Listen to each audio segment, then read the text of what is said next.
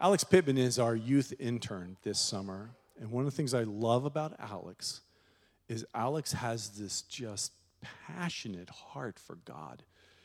And before we brought Alex on as a youth intern, he asked if I could talk with him, converse together, mentor him over, we did most of that over Facebook, and just kept talking and talking and talking. And he just can't get away from the fact that God's called him to ministry.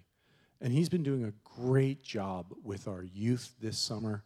And he's going to be sharing with you his heart and his heart that he's sharing with our youth this summer.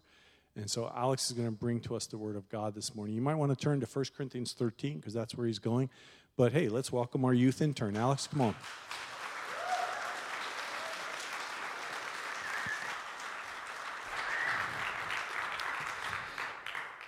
Well, good morning, everybody. That was really weak. Good morning, everybody. That was a lot better.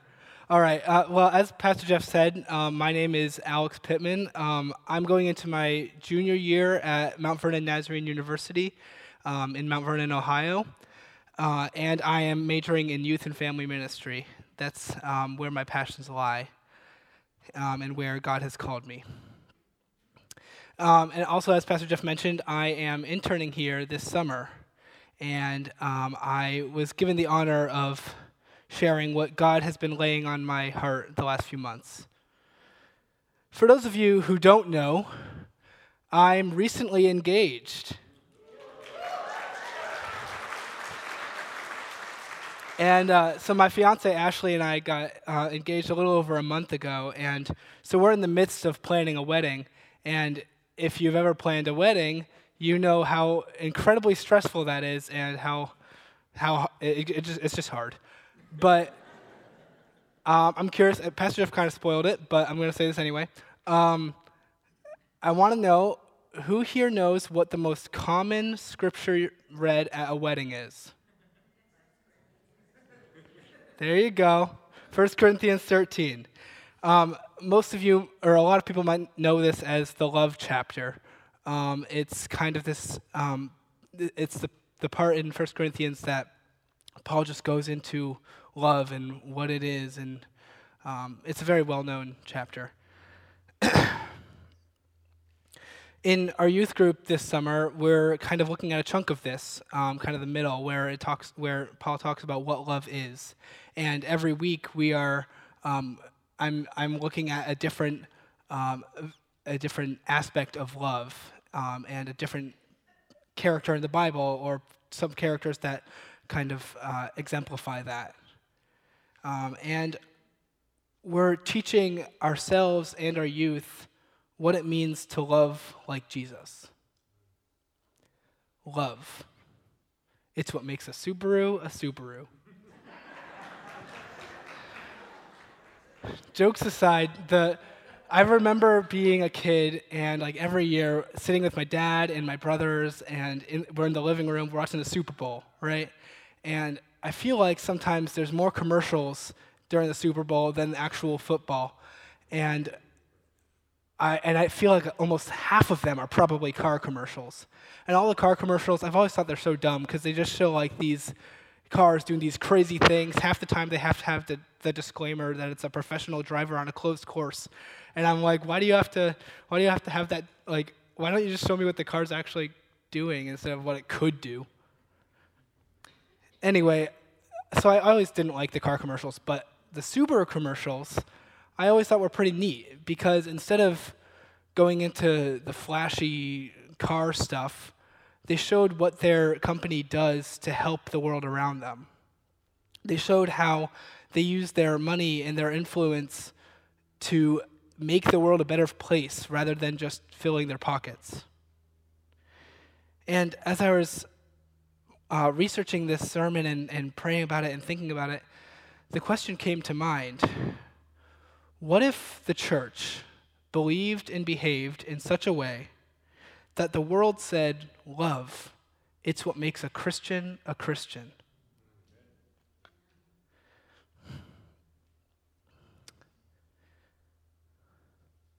One moment, sorry.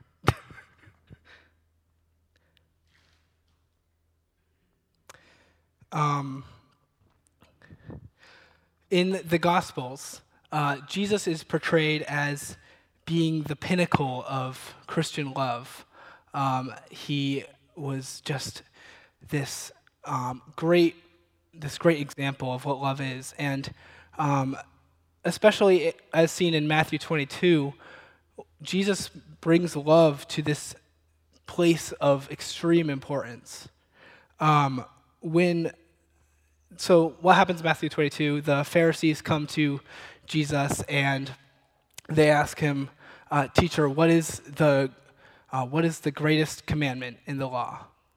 And Jesus says, "Love the Lord your God with all your heart, soul, mind, and strength. And the second is like it, love your neighbor as yourself. All the law and the prophets hang on these two commands." Jesus said that love is so important that the entirety of the Hebrew Scriptures, what we would call the Old Testament, can be summed up in love God, love people.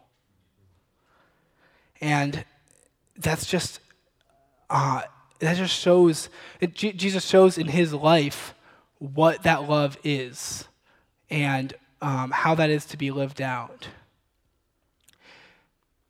So we asked this question: what if we behaved and believed in such a way that those around us said, love, it's what makes Alex, Alex. Love, it's what makes Bob, Bob. Love, it's what makes Larry, Larry. Love, is it what makes you, you? I'm going to read to you 1 Corinthians 13, verses 1 through 7. So if you want to turn there.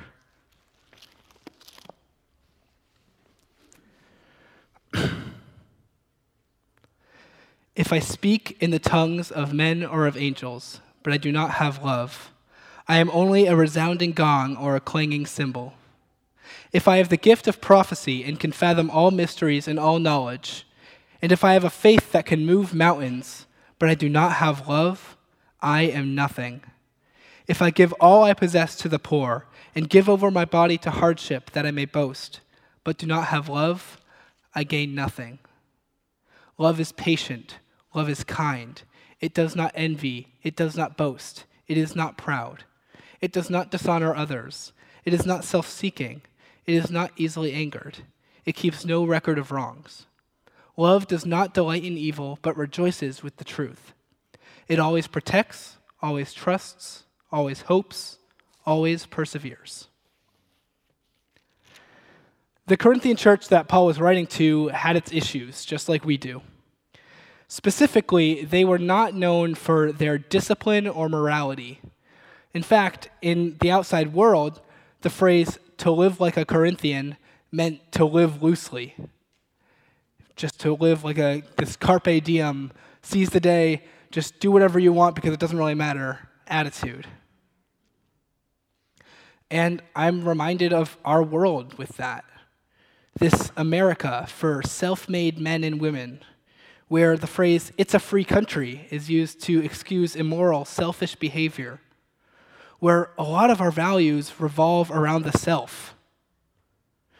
It makes me wonder, do other countries use the phrase "to live like an American" to mean living loosely and selfishly, seemingly without consequence? Don't get me wrong. I am not going on an "I hate America" rant.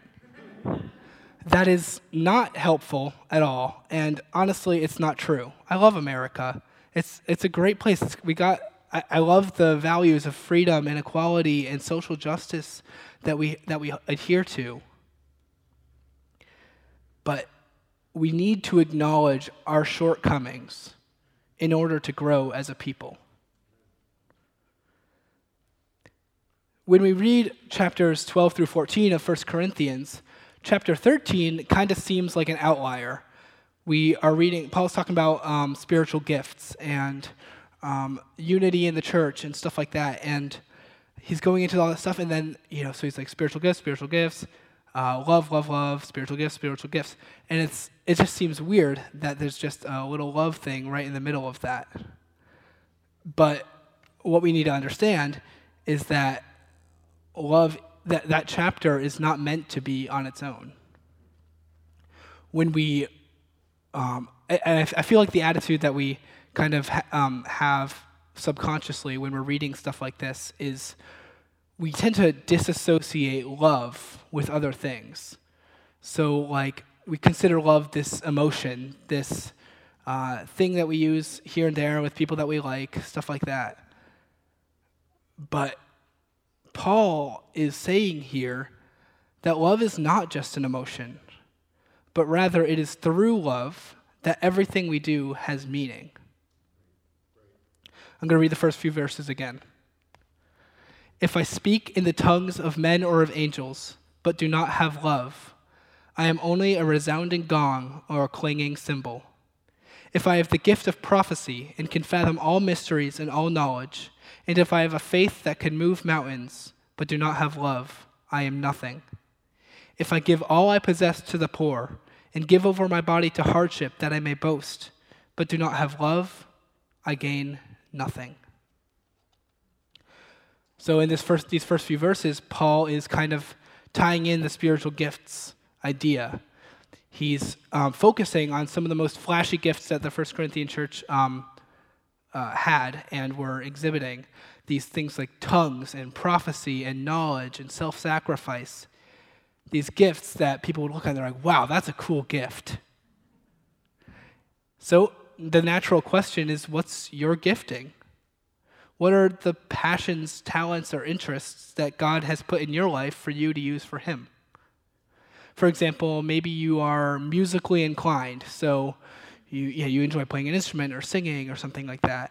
Maybe you're tech savvy and you can create like an Excel spreadsheet, or you could fix a computer with in 2 seconds. Maybe you're athletic, you're sporty, you like to be active, and maybe you coach a team or something like that.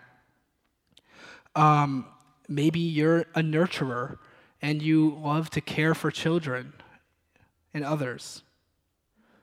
Whatever your gift is, whether it's one of those or something else, Paul writes earlier in chapter 10 that whether you eat or you drink or whatever you do it all for the glory of God. Our giftings and our interests and our passions are not meant to be used for our own selfish purposes. They're not meant to be used to bring us recognition or fame. They're meant to be used for God's glory. Chapter 13 is going into how if I can do all these things, but I do not have love, I am nothing.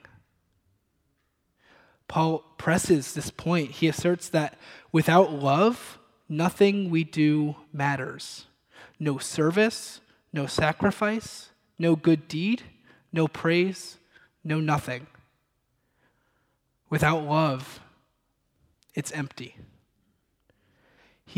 Paul further expresses in the epistle to the Galatians, chapter 5, that it doesn't matter if I follow all the rules and get everything right, because the only thing that counts is faith expressing itself through love. It doesn't matter if I'm the most experienced, talented, intelligent, faithful person alive. If I don't have love, I am nothing. Love needs to be our foundation. We can't just go through life doing the right things without love. This turns into like a religion of legalism, which is something that the Pharisees in the New Testament struggled with, where everything became about what you're supposed to do. And it turns into this works-based religion where we feel like our good deeds earn us our salvation. And we need to remember that our salvation is through Christ and Christ alone. And when we're solely trying to do good deeds and stuff like that to earn our salvation and for our own righteousness, just because we're supposed to, we have a tendency to disassociate from people who are doing the wrong thing, who we would consider sinners. In school, I experienced a situation that perfectly shows this. I was in a choir, and we would tour churches, right? We'd go to different churches and sing the stuff we had prepared. And one of the members of our choir, he actually wrote a couple of our pieces. He wanted us to go to his church, and we're like, great, that'll be cool.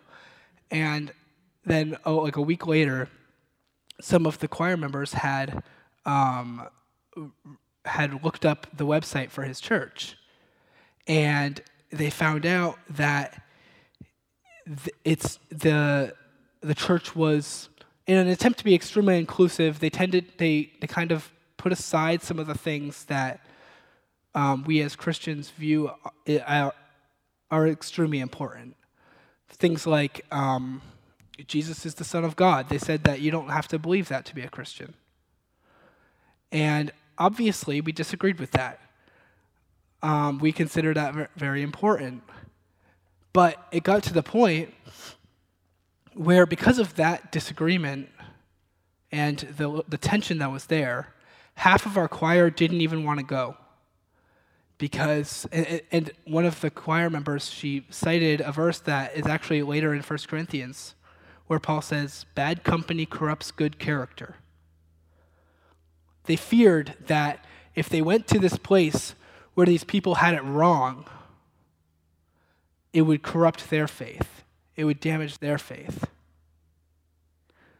We tend to use verses like that to excuse not serving and loving others who disagree with us, because we don't want to damage our faith. We ended up going anyway as half a choir, and it was good. God worked. But here's the point. We tend to separate ourselves into two groups, the haves and the have-nots. In the church, it tends to be the haves and the have-nots of God's favor, the righteous and the unrighteous, the good person and the sinner. We like to separate ourselves so that we can stand over here and say, well, we're not like them. Right now, you might be thinking, well, thank God I'm not like this person. Yeah, you have to think about that a little bit, because that's the same exact attitude. We tend to think like the Pharisees, upholding our own righteousness by degrading others, either internally or externally. We want to keep God's grace to ourselves, not to those undeserving people. But when you're a Christian, you have to cross the bridge.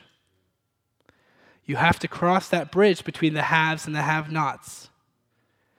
And what is that bridge? How do you cross that bridge? Well, as Jesus said in the Lord's Prayer, "Thy kingdom come, thy will be done, on earth as it is in heaven." We bridge the gap by submitting to God's kingdom, his kingdom of love.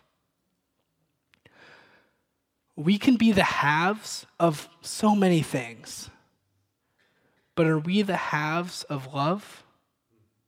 Do we love so hard that the world can think of no better way to describe us?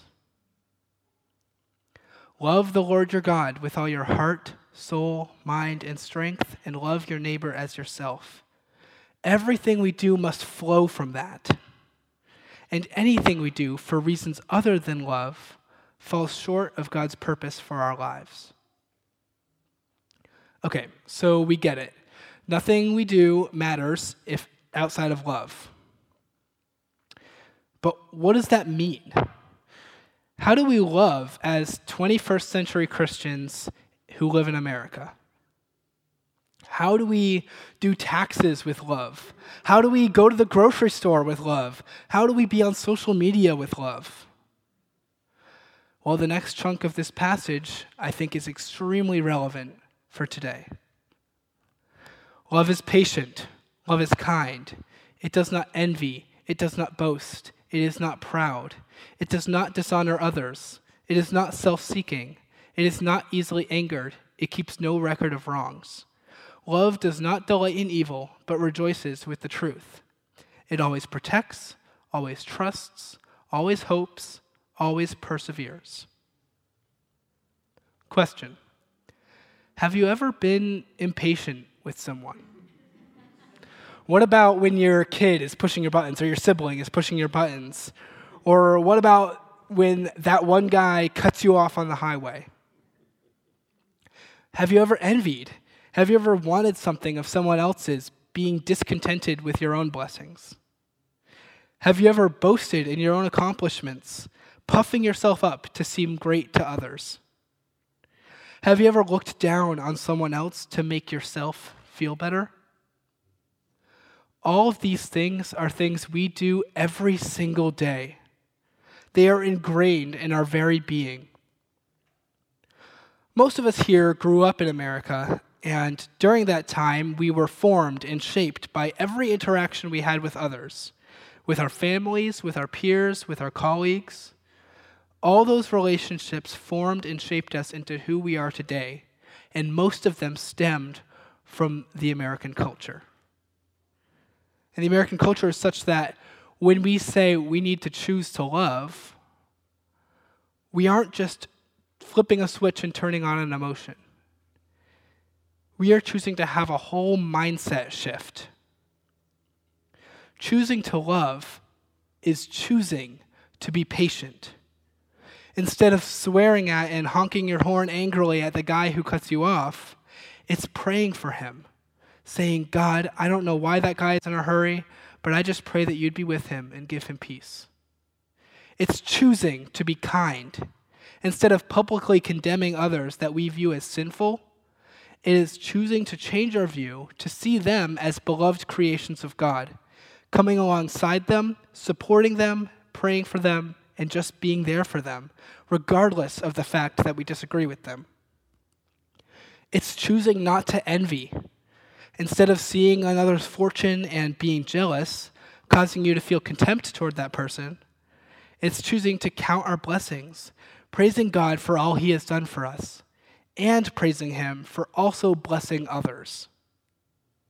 It's choosing not to boast, not to be, as the King James Version puts it, puffed up. Instead of focusing on our own accomplishments, it's choosing to humble ourselves, seeing where God has worked through us and through others, and giving him the glory rather than ourselves. It's choosing not to dishonor others. The New Living Translation says that love isn't rude. Instead of putting others down to make ourselves feel better about our lives, it's choosing to encourage and strengthen others, being in community with each other. It's choosing not to be self-seeking. Instead of focusing on what I want, what the world owes me, it's choosing to focus outward, valuing others as better than myself, looking to their interests above ours. It's choosing to be slow to anger and further to hold no grudges. Instead of dwelling on that one time that person wronged you, or maybe the many times that person wronged you, it's choosing to forgive them, giving them the grace that Christ gives us. It is choosing, rather than delighting in evil, to rejoice with the truth. Instead of being hooked to that news channel that constantly bashes other people and shows you all the awful things in the world, it's choosing to feed yourself with positive things, not being ignorant to the issues of the world, but rather choosing not to make them the source of your entertainment. It is choosing to be a voice of truth and joy in your community, on social media, and everywhere you go. It is choosing to protect, supporting others on their faith journeys rather than letting them stumble and fall alone. It is choosing to trust. Instead of jumping to conclusions and making assumptions about others, it is choosing to give them the benefit of the doubt, seeing the best in them and encouraging them. It is choosing to hope. Instead of giving up on that child, that coworker, that sibling who has lost their way, it is choosing to hold that nobody is beyond saving, and that the power of God is at work in their lives whether they know it or not. And finally, it is choosing to persevere. The influence of this world is so strong, and its values tend to be in direct contrast with the values we see here. So perseverance, instead of just going with the current in order to be like everyone else, it's choosing to fight the status quo, choosing to be other from the world, choosing to be different. It is choosing to accept that loving like Jesus, making love the central point of our beings, is to be like a city on a hill, a light in this dark world. Love. Is it what makes you, you? We need to ask ourselves that. And we need to ask ourselves, in what ways am I falling short of my duty as a child of God to love everyone? I pray that as a church, we can seek the Lord, asking Him to fill us with His love in order that we might love others better. As the hymn goes, they will know we are Christians by our love. Is that true in your life today? Now let us go and show the world what it means to love like Jesus, doing everything we do in His name and for His glory. Thanks be to God. Amen.